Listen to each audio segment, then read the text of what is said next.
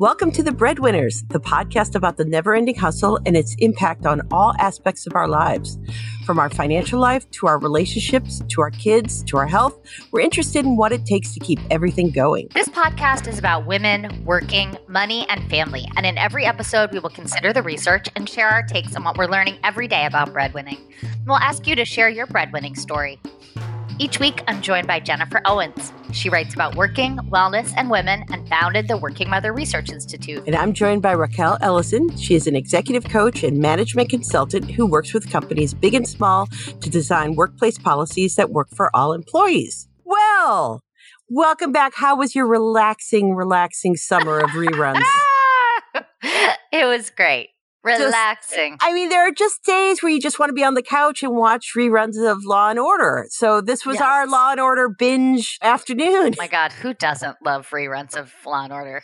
Really, right? Because you always know where you are. Yes. In anything. Sometimes they switch it up, like for some reason they started with the case. But you're going to get back to the order. We'll be back to Sam Waterston yelling at the jury at some point. But for 45 minutes, you're going to get a twist, kind of. Yeah. And then, first few minutes, Lenny Briscoe's making a comment. That's sure. Yeah. And then it goes, So, no, I'm a big fan of that. I loved the era of Angie Harmon as the assistant DA, Benjamin Bratt. I loved Benjamin Bratt and Lenny Briscoe, Jerry Orbach. That's a good era. Yeah. I do like that era. Anyone who comes before or after, no, right? I really didn't like the season with I don't remember his name. But there were a couple seasons later I was like, really? I'm not feeling this. Yeah. But that was good times. Oh, yeah. Well, as we come out of binge season, it's now time for season 2 of The Breadwinner.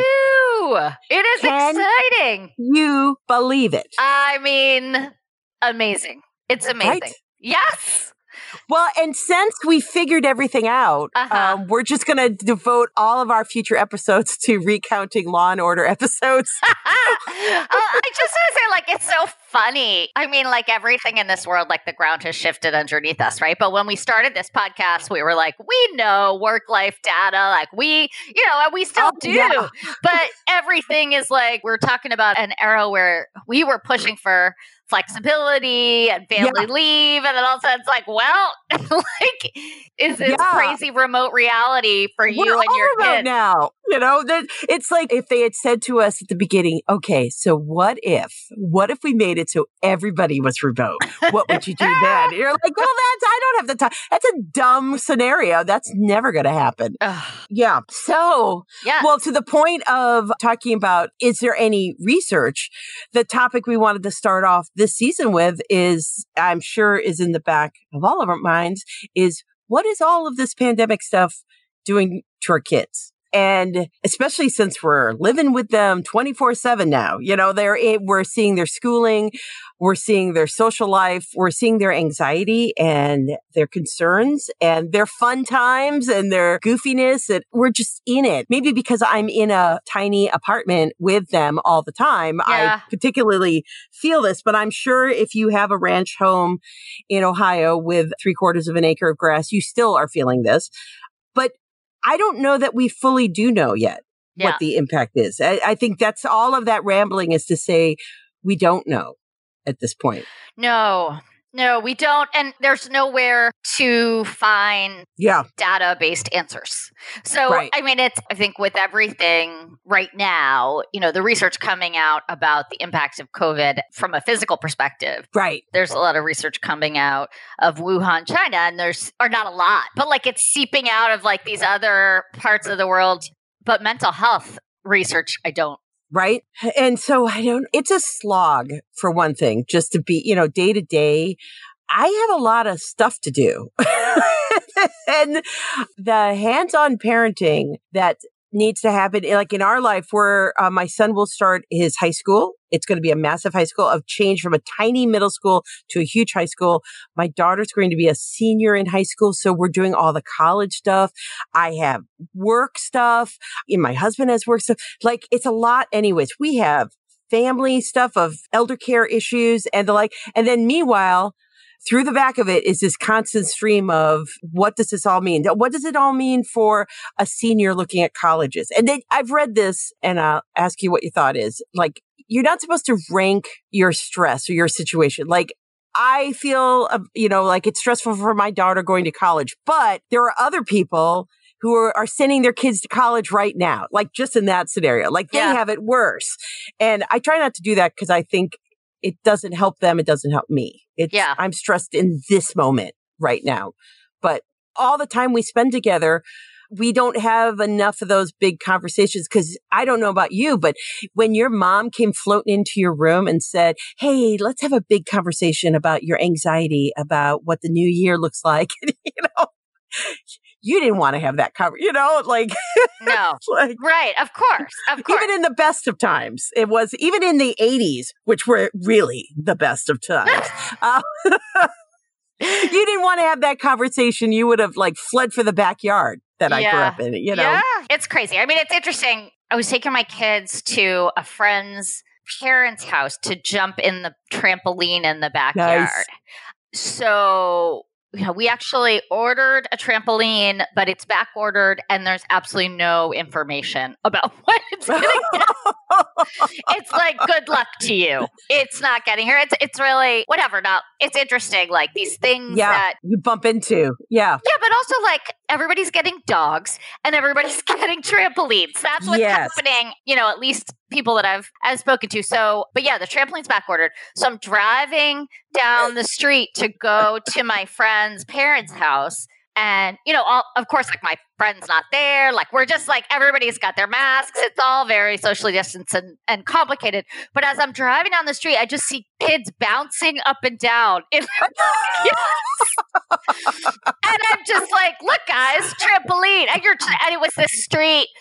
It was this street that's kind of like a wide street. And you can see there's houses and tree, whatever. Yeah. The bushes are blocking, but you see these kids, that is what they're doing. This just continued bouncing in captivity. No, so what is the feeling that you have at that moment? Is a feeling of resentment, feeling like you failed? I don't know. What do you feel when you drive down the street and you're like, those kids have trampolines? Oh, no, I didn't see it like that. I actually the word that comes to mind is solidarity. I was there you go. So you're much healthier than I am. I mean, I would love to have the trampoline and I don't, and it's I would love to have a lot of things right now. You know what I mean? It just is what it is. I also am on waiting list to get a dog. So there's, things are just, and my daughter wants it all to have happened, Well, of course. Yeah. Well, not just my daughter, my kids, right? They're it's just, I'm desperate to get them things that can help them forget what's happening right now. Yeah. And it's hard. It's not that that's a big struggle, but it's hard to, everybody's desperate to get their kids stuff that will, whatever, if take their mind off, in the suburbs or in the country, they're looking for trampolines. I'm sure in the city, they're looking for. Oh, we have therapy cats. I mean, I'm telling you, those we have these two guys. I think they're 4 or 5 now. Sorry. At some point they become cats and they're just, cats, but they're the most delightful cats. We love these two boys, these two brothers. And even before the pandemic, they were always the therapy cats, when you're kind of going through flares of hormones and you could always talk about the cats, you're triangulating. When I had baby number 1, that worked really well for triangulating.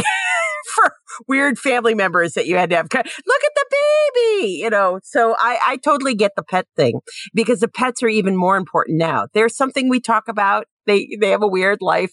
We now have a pigeon that sits on our windowsill of our apartment and the cats watch it and we watch the cats watch the pigeon. This is what life has come to. Oh boy. And we post pictures on social media about the cats watching the pigeon being watched by us. So now you can watch us, watch the cats, watch this. So, and that actually though, that to the point of helping our kids, that's, they've done it once, but mostly the parents in this household situation really like when the cats watch the pigeon. Yeah, I bet. I mean, you got to find it. You got to find it where you can. Yeah. I think the nature stuff has been good for my kids just being, they spent a long time in the house and we had the yard, but it was like, it just, it was like, I don't want to go out there. It's crazy out there.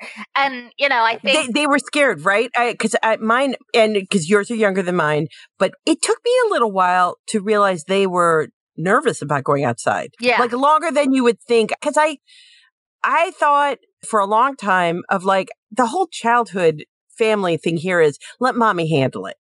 Not like big things. Yeah. Like this is, gets sad. But if we have a distant relative who passes away that they didn't know very well, let mommy and daddy will handle that. That kind of thing.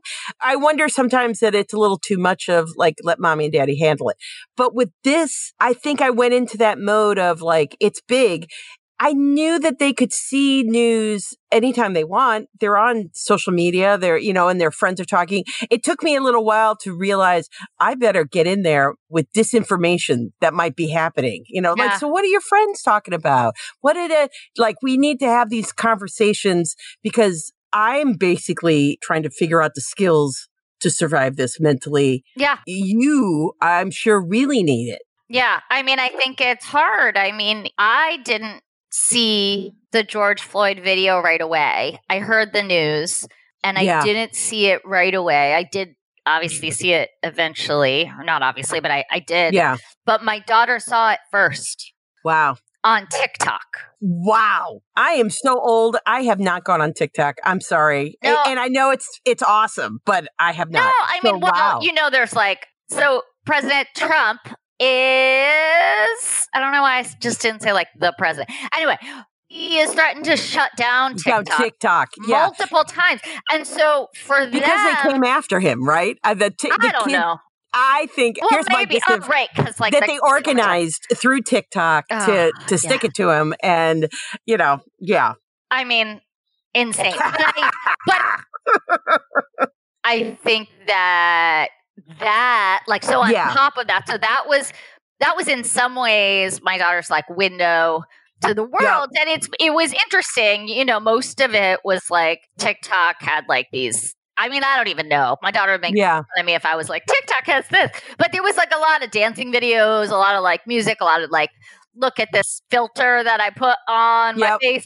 And then it just became a lot about protests and a lot about George Floyd. Mm-hmm. And so I think, and then the president is like, I'm going to take it away. I'm going to take away your phone.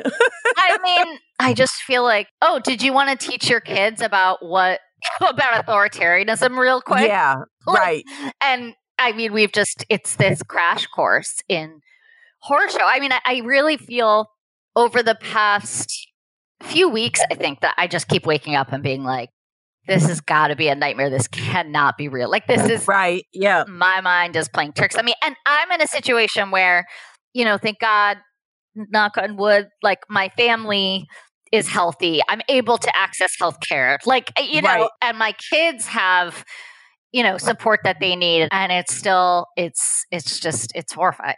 But I think the kids. And it's every day. That's the thing. Even if it was parenting is an everyday proposition anyways. It's just this sort of everyday it's unique, I think, to say the least. I think you feel it if you, there's an aspect of, I would think like if you had a child with a chronic illness, that kind of every day and having to make medical decisions and the mental health part of it, plus you're working, plus you're caregiving for your other kid, all that sort of stuff. I think there's an element of that, but then there's the element of the unknown surprise and the political aspect and the stress and just, it's a lot. But I guess I'm saying that it's the chronic part of it. It's a chronic stress of this. Yeah. I mean, I think that's a real question. I think and that they're feeling it, that this is going to leave a mark. It'll be up to us as parents and the kids, of course, themselves,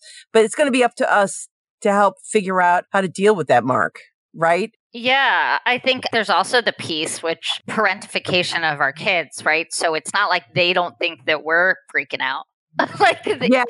they're watching us and being like, yeah, this is pretty hard on them. Like, how do I make sure my parents feel okay? Even if we don't see it, like they're doing something to kind of make it okay. I do think that it's the continuing push for ourselves to be somewhat open, appropriately, age appropriate, but we do need to talk about that this is tough on us too and find ways to have these conversations. Because earlier on, when I realized well, duh, they're seeing the news. They see what's happening. I need to talk about this instead of just talking about it to my partner. Yeah. We have the problem in our house is you have the moment the kids will go to bed and you have some time to yourself. Well, they get to the age where we make everybody go to bed at the same time right now. It's summer, but we're not letting the kids stay up as far as we know. I mean, maybe they get up at 2 a.m. I don't know. Right. But we all go to bed at the same time because I think that consistency helps. Yeah. But we don't really have a lot of free time to do the, talk out. Yeah. Because they're always with us. Yeah. No, it's true. It's really hard to I'm fluent in Hebrew. And this is what I'm going to have to do now. Legit fluent. But I use it for nothing but disguising my conversations in front of my children. With the few people who understand what I'm talking about in Hebrew. It's so sad. I'm thinking about how small this, people you're going to talk about your parenting needs who speak fluent Hebrew and... Oh, no, it's real small. Some people are on the phone. But what's really crazy is I'll be talking and trying to disguise something and I'll be like, ooh, I remember that vocabulary word. I don't use it a lot. So it's funny, but I do think, I just wonder, in preparing for this episode, we've looked at kind of what people are saying, right, about how this is going to impact our kids. And the points of comparison are London during World War II with the, you know what I mean? Which freak you out even more, oh, really? This is what we have to think about the kids that were under physical harm. Yeah, but I mean, they're looking at Hurricane Katrina survivors and I just don't know. I mean, there's a piece of me that's I know this isn't going to permanently alter theories about child development, but I just feel like this isn't war. This isn't it's just such an insane, I don't know, proposition. Yeah. It's like the factors. It's bombs aren't dropping. Well, so it's not bombs dropping from the sky. It's virus. It's everywhere. It's scary, but you can't see it. It has its own things. And all this makes me think of growing up. I grew up in the era of mutual assured destruction where we actually did do, we watched the movies about the kids getting under their desk for the nuclear attack. Right. Which we never did, but we did have to hide in the hallways for tornado drills, which are terrifying. It's different. Fire drills, you walk out, you all stand around and chit chat.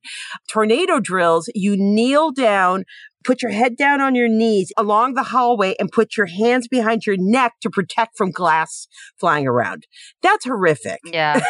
And I get it, but it's horrific. Yeah. And so, I don't know, I guess, and what all parents say, and look how I turned out. So, I mean, as you were describing that, what I'm thinking about, I don't know, I was on the younger side, but when the Challenger exploded. Yes. So, but I remember that so clearly. And I honestly have no idea what my kids are going to say, oh, that time. It's just, you know what I mean? It's just this constant prolonged horror show. Yeah. I think I'll like them, though. I think I like these kids. I feel that the kids, they're going to persevere. Here comes optimistic Jennifer. Yeah. Oh, I love optimistic Jennifer. Here I come. I'm rolling up my sleeves. I'm ready. These kids are going to persevere. They're going to find new ways to get around things.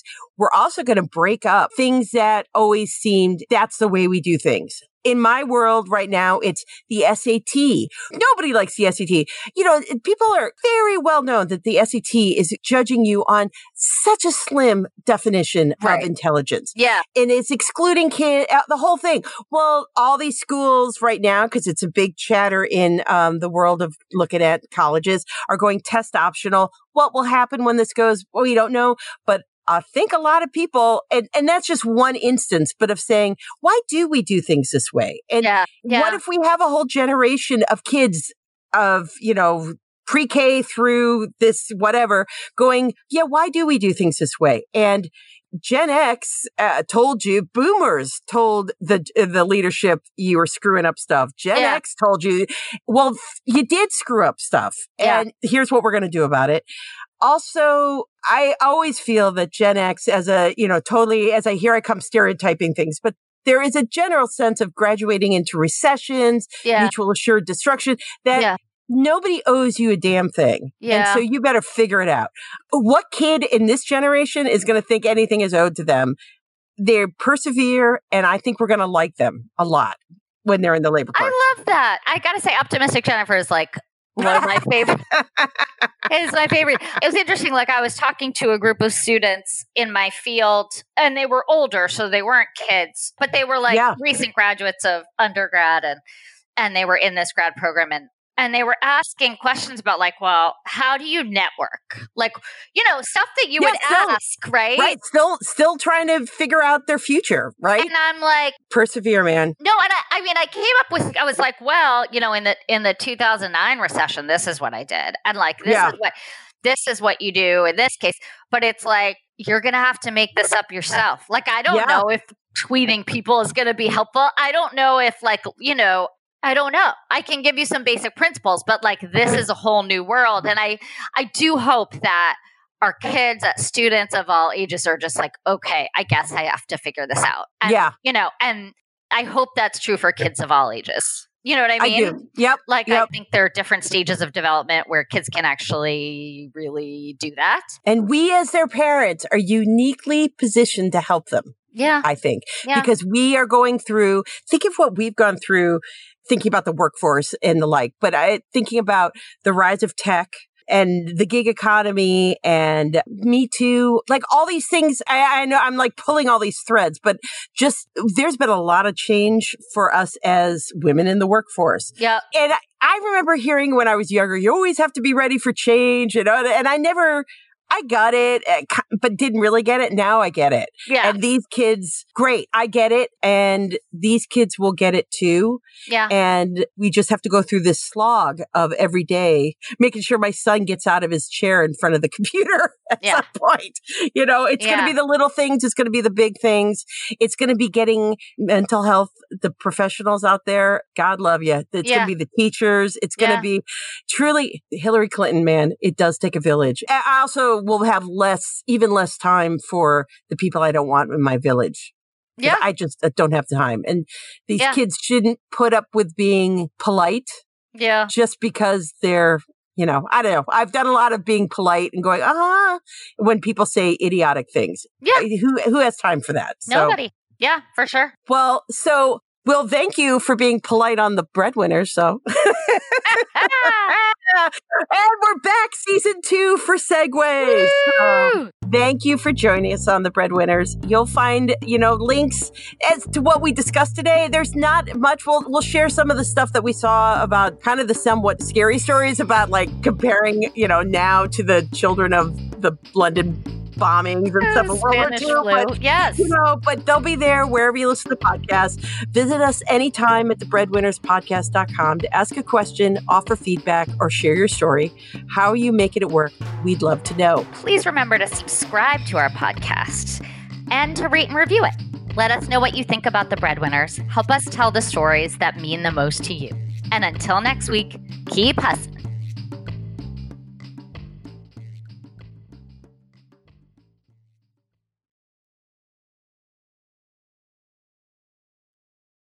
This podcast is part of the Sound Advice FM network. Sound Advice FM. Women's voices amplified.